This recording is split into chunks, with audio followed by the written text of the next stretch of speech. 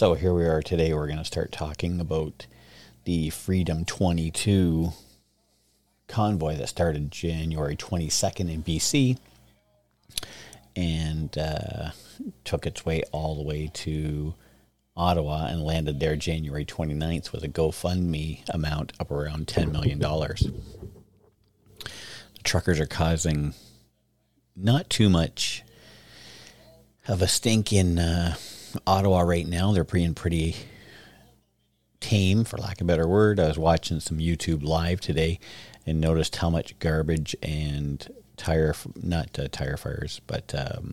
can fires they're having. Garbage all over the place, drinking beer, horns going from 8 in the morning till 7 at night. The downtown core is like totally blocked off, and businesses are having a difficult time operating with all these people downtown.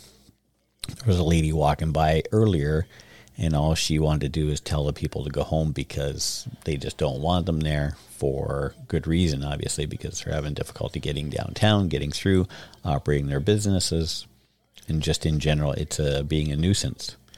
Hearing on the news this week, they're probably going to try and have one in Toronto. Mayor John Tory's already said, listen, we're going to block off the streets so you can't get to the downtown core.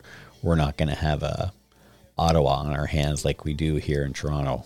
This is Toronto. You want to have your protest, you take it to Ottawa and do your protesting there.